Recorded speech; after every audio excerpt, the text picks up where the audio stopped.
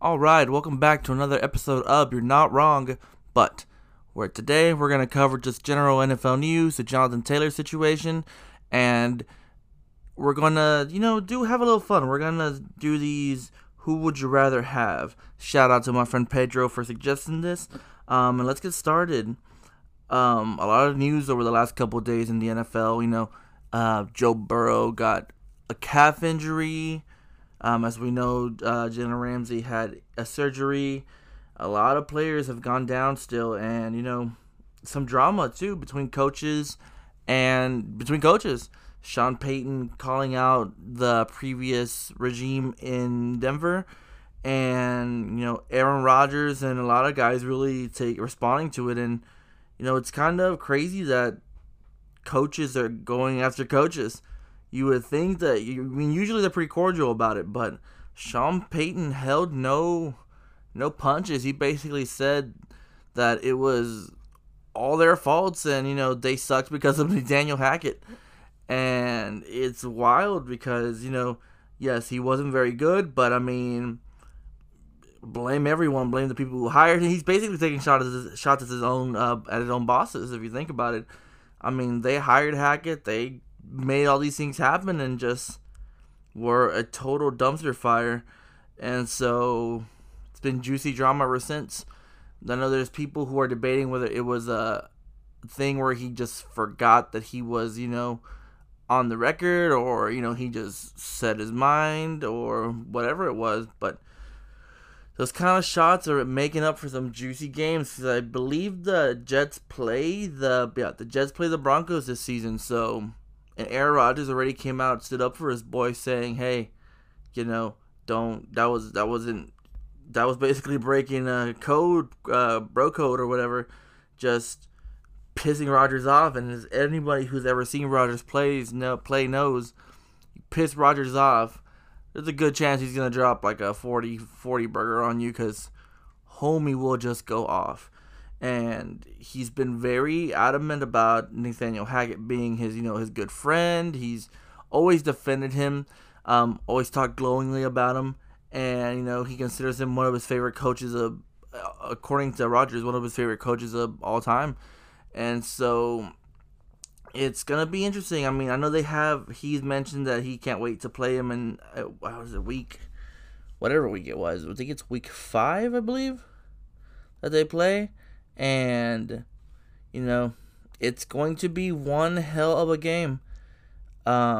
He's going to I think he's going to absolutely just slaughter. They're going to slaughter the Broncos, and it's going to be probably well deserved. I mean, you don't really go out of your way to talk crap of another coach. And a lot of people speculate that it's because this is Sean Payton's way of saying, "Hey, this is what I was left with. I'm taking over this trash situation. I mean, how do you expect me to work with this if the other guy left all this stuff?" And so he's kind of just trying to cover himself. And that's a horrible way to just kind of cop yourself out. Like, come on. You chose this. I mean, they chose to trade for you. You wanted to go there, and yeah, week 5. I confirm it is week 5, and I feel bad for that defense, because I feel like they're going to just have the best game of their season against the Broncos. And Sean Payton should be ready for whatever kind of questions they're going to ask him, because he knows he lit a fire on the Rodgers on that one, and Rodgers is going to come out and light up his defense. And while the Broncos do have a very good defense, their offense, even with Russ, and if Russ gets back to form, it's getting banged up pretty quickly. I mean, they also lost Tim Patrick again.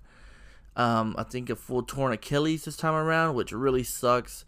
And I believe KJ Hamler also had some issues. But man, like, when it rains, it pours for them. And yeah, he got waived now apparently, because he had a heart condition. So there goes the some of the wide receiving core for the Broncos. Who do they even have left? Let's find out. Because I know they have Jerry Jeudy, and Courtland Sutton. And I know Jeudy was on a trade block, or was considered to be on a trade block last season. But so far, it seems like it is a very, very Jerry Jeudy, Courtland Sutton, Marquez Callaway, Kendall Hinton and I know Marvin Mims is there too. Yeah, this is not a good receiving core outside of Courtland and Jeudy. Marvin Mims does have a chance to carve himself a role, and he's going to have to if they want to be good.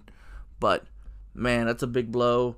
And then they just added bulletin board material for the Jets for Week 5. And they're going for the throat. They might pitch a shutout. Who knows? But it's going to be, those Russ Rodgers games are always good, but who knows what this Broncos offense is going to look like, and it'll be Sean Payton's fault if he just would have kept his mouth shut and just said, hey, maybe he didn't agree with some of the things and just kept it cordial. It would have been nice, but now they got to deal with a pissed off Aaron Rodgers. And now we're going on to the Jonathan Taylor situation, which is extremely odd. Jonathan Taylor talked about wanting to get a contract extension, and then he requested a trade, and then Irsay came out and was like, "We're not trading you," and they're also claiming he has a back injury, and Taylor's claiming he didn't have a back injury, and it's a lot of drama coming out of Indy, and it sucks for Indy because their depth at running back is not good at all. I believe one of their running backs also just broke their arm recently, and Jonathan Taylor, he's a stud back when healthy. He's one of the best backs in the NFL. It was Zach Moss who broke his arm and will be out 4 to 6 weeks, according to ESPN. And that really leaves no one back there for the Colts, and they're gonna need to rely on a run game, because if they do end up starting with Anthony Richardson, he's shown in camp he can sling the ball, but camp and being in the game is completely different. You're going up against, your guys and your defensive coordinator, which will help, but you don't know what these guys are going to bring in that first week. They're playing the Jacksonville Jaguars Week 1, and they have a very good defense. We saw them stifle the Chargers in the playoffs last season, and granted, it's a whole new team. Additions, subtractions. Not the same players all around, but still, they're a budding defense, and to have to face them Week 1, it's going to be rough.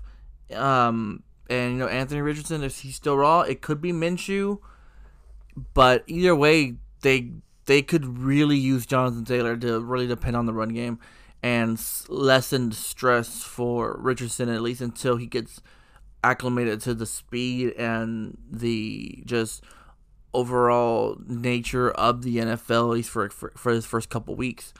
And with Jonathan Taylor requesting a trade, it's crazy, because you see this running back market that's just watered down to all hell. The only one who's really signed has been Saquon, and his deal was questioned by a lot of people, and it's so incentive laden. And so we get reports that the Raiders are open to renegotiating with Josh Jacobs, and I just don't see some of these things happening. With Jonathan Taylor, Irsay says no trade. They're not going to trade him, but I believe if you make him a big enough offer, that he will more than likely end up being traded. Since they're a rebuilding team, yes, he could be a cornerstone piece, but if they truly feel that running backs aren't as valued, he basically said it. He's basically saying it by saying he won't trade him. Like, yes, we won't pay you, but you're too valuable to be traded. So it's a lose-lose if you're a running back. And I think, according to what I've read online, a couple by different sources, I think he ends up getting traded. Who trades for him is the real mystery. I've read a lot that a lot of teams are talking about that they're willing to trade. And I can see why you would trade for someone like Jonathan Taylor, who's very young still. Very young. He's entering. I don't even think he's even close to his like prime yet. He's still a young player. He's been very good from the beginning, and teams like I read rumblings about possibly like the Chiefs wanting to trade for him, which would be a little shocking to me since they do have Pacheco, and Pacheco has been running really hard. He's cheap. He's a good running back. People are saying maybe the Bears, which I would see that as a beautiful fit with Justin Fields, especially if they're gonna do the dual running back quarterback thing, read option stuff, running their quarterback would be beautiful. That'd be a hard offense to stop. But they also have some young backs, and I just think they need to focus more on trying to develop Fields' passing abilities as opposed to him running. Yes, he's a runner, but if you want him to last long term, he's gonna have to develop his passing abilities. And I see teams like the Bills, the Dolphins, the Patriots were heavily rumored to be interested in Jonathan Taylor. I can see guys like that possibly being interested. Although with Dalvin Cook still being out there, and you could possibly get him for cheap, or at least cheaper than you would have to pay Jonathan Taylor's extension, it's gonna be weird because some of these teams, they're in win now mode. The Dolphins, the Bills, the Chiefs. The Chiefs just won it. The Cowboys could be a team who take a look at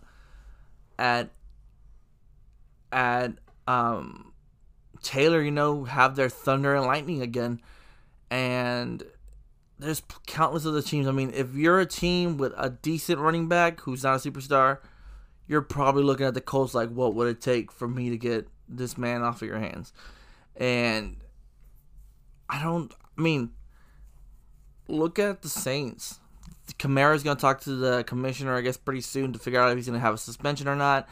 And if I'm the Saints, I'm looking at this Jonathan Taylor situation like this could be our chance to get ourselves another running back for the future. I mean, Kamara is getting up there in age. He's still a very good running back. He has seen a decline in the last couple of years. He's been injured. But, it's going to be interesting to see how this situation resolves. I think he ends up getting traded, but for like a monster trade. Probably like a 1, a player, and a 2 maybe 2 ones.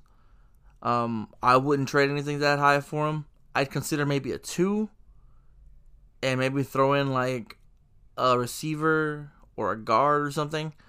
Something to just kind of sweeten the deal, but it's going to be one situations to keep an eye on. Same thing with like Josh Jacobs, great running back. He's been just kind of screwed by this whole situation, and I mean, I guess we can throw Eckler in there as well because there's these guys, who deserve to get paid, but they're not getting paid and they're not getting traded according to their teams. So it leaves a lot to be seen. I mean, I'm still as much as I love watching the passing game, you need to run the ball. It keeps defenses honest, and it allows your team to just kind of like take a breather. You're pounding the defense. Your wide receivers are either blocking or they're trying to, do what they can. And if you're leaning on a good run game, you run out the clock quicker. You can, take advantage of things. You can really control the game. And so, it's going to be one of those situations we keep an eye on. And then let's see, and that's really it for about the league. I mean, I know there's a lot of stuff going on, a lot of drama, so just wanted to touch on that some. And also, Kenneth Walker and Charbonnet have been injured, so we're really going to see what Seattle does at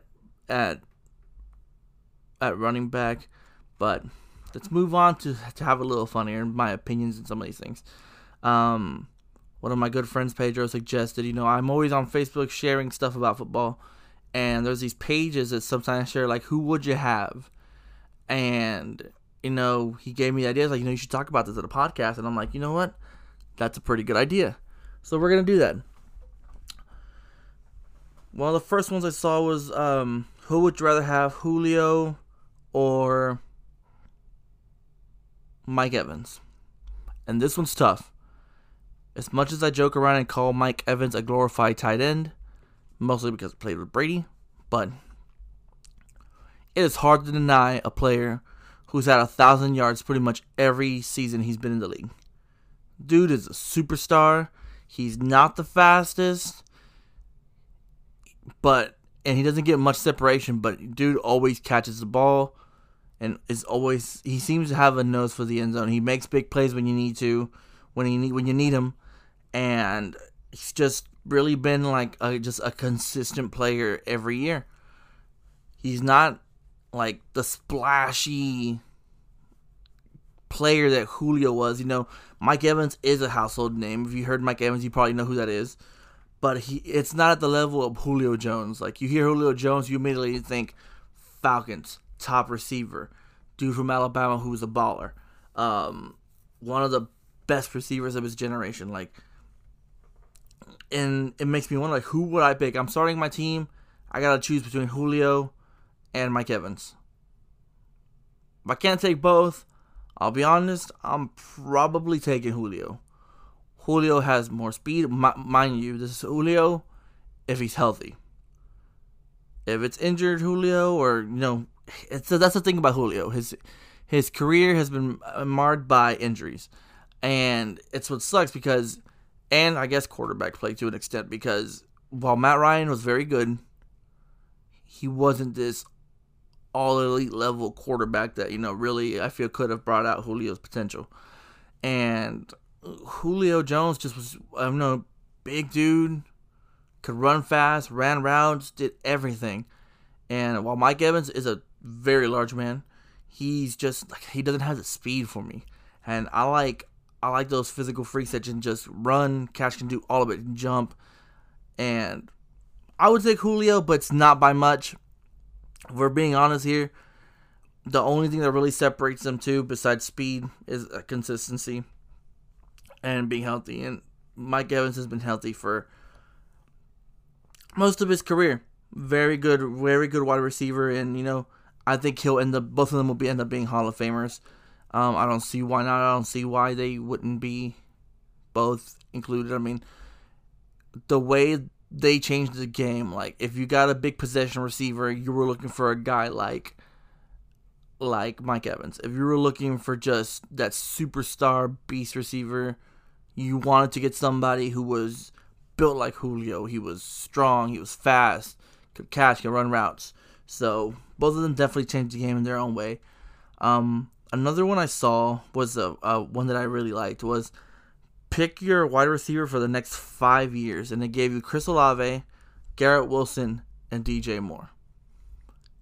And this one was tough because out of the draft with the Olave and Wilson, I was more of an Olave fan. He is a smaller receiver, but man, could he run routes really well. He was the best route runner of the two, in my opinion. And he had speed. He was definitely faster than Wilson.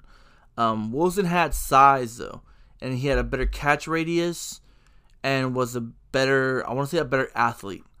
But it was close. And then there's DJ Moore. Smaller receiver, but dude has been a beast with whoever's been his quarterback. He's been very, very consistent, and he's been very good for the Panthers. We'll see how he does with Justin Fields as his quarterback, but I think they're going to have a fabulous rapport. He's one of those receivers that you can just throw anyone out there, and he's going to catch the ball for you. But I went with Chris Olave. Like I said, I think he's a better route runner. He is most definitely the better. Well, actually, him and DJ Moore are pretty much the same on deep threat level. But I think that Chris Olave you can put him outside, inside, and he excels. I mean, he is a smaller guy, so he's not going to give you those amazing circus catches that Garrett Wilson might give you. But his route running is so crisp. He's so good, and he's still figuring himself out. Like, I think when he reaches his prime, he's going to be a very, very good wide receiver. Another one I really liked, and this one's going to be probably a very lopsided opinion, but Tua Tagovailoa or Jared Goff. I'm a Jared Goff guy. I think he's very good. I like what he's doing in Detroit. But Tua Tagovailoa, he is just a surgeon on the field. When he's healthy, he is just Drew Brees. He is Chad Pennington. He's like a Chad Pennington clone. Some of the people I follow on Twitter, Omar Kelly and Alan Poupart, they have their podcast, and there's some of my people I like to look at their stuff for Dolphins stuff, and they were having a talk about how Tagovailoa has surpassed the bar of practicing like Chad Pennington, who when Chad Pennington practiced, he was a beast. He tore up defenses. He was extremely accurate, and now Tagovailoa is essentially surpassed him, and he's basically the same player, minus the leadership. But not the same player. He's a better player at this point in his career. Chad Pennington was older when he was released from the Jets to come and went to the Dolphins, so he had a very good year, but he wasn't like this wow quarterback. Tagovailoa is slowly starting to turn back into, this wow quarterback. Well, he'll make some throws and you're like, goodness gracious. Like, he doesn't have a cannon. We all know this. But he doesn't have the cannon that Goff has. Goff has a very, very strong arm.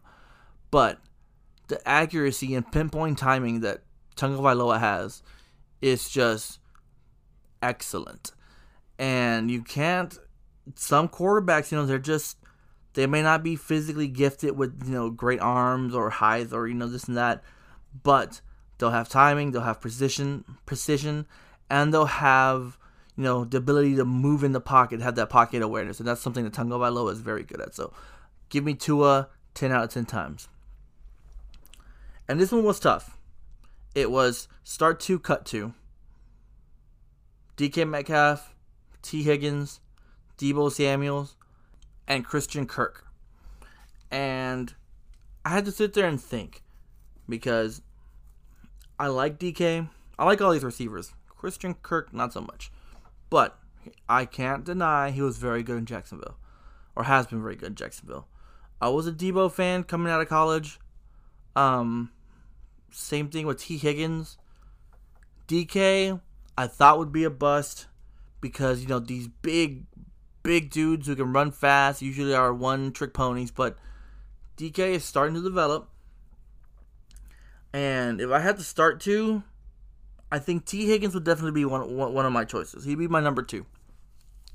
A lot of people say he can go to another team and be a number 1. I don't personally think that. I think he serves better as a number 2, as your deep threat kind of guy, or maybe you throw him have him at a big slot and throw him as a deep threat player.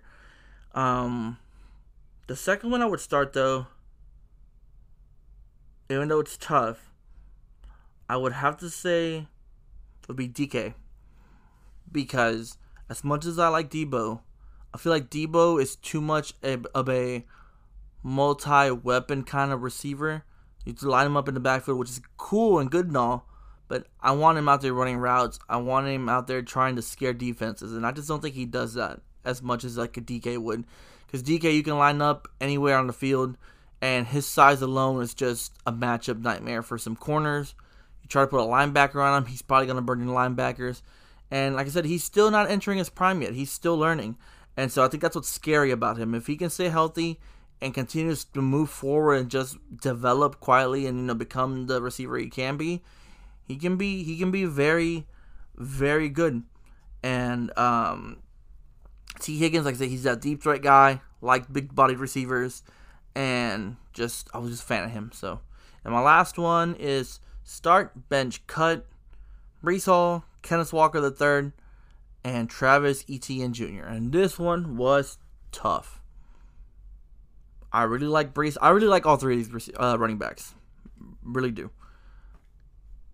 If I had to start one, I'm a big Kenneth Walker guy. Have been since college, but it's very close. Breece Hall was fantastic. Solid running back. Just injury scares me a little bit. But if he comes back healthy the way he was, the league needs to be on notice because he's very, very good. Kenneth Walker, smaller back, but runs so hard. He's a very good back. And Etienne's like, he doesn't have like elite fast speed that the other ones have. Not that they're like super fast or anything, but he can catch the ball. He's a very well balanced. He's experienced. And so, but I would probably I would keep Kenneth Walker. I would start him. I would probably bench Breece Hall, and unfortunately I would cut Travis Etienne. And the only reason I would keep Breece Hall is because he's a slightly bigger back who runs between the tackles very well and has speed to bounce it outside as well. Travis Etienne, he can catch the ball, he can run through tackles and everything, but he just, I don't know, he doesn't have that it factor that I see in some of these other running backs, like Breece Hall and Kenneth Walker. Like, you just see them, you're like, ooh, okay. It's tough, though, because with Travis, you can really flank him out as a receiver, and he'd do really well. But, unfortunately, I think that's the way I would go with that. And, yeah. And I guess we have a few more. We have one more. Who would you take over Saquon Barkley? Chubb, Jacobs, Eckler, Henry. I'll let you know right now, Chubb is my choice. As much as I'm a Derrick Henry fan, give me Nick Chubb. He has been so consistent throughout his career. He can catch, he can block, he can run through tackles, he can bounce it outside. Dude's one of the best all-around backs. Honestly, I would probably take all these except for Eckler over Saquon. I'm not an Eckler fan. I think he's a good scat back. He has power. He looks like he can be the part of a full-time running back, but I've never been sold on him. I think he's a better pass catcher than he is a runner. And he does find his way into the end zone, but it just doesn't cut it for me. I like the bigger physical backs. But that's all for today. Just remember, you're not wrong, but...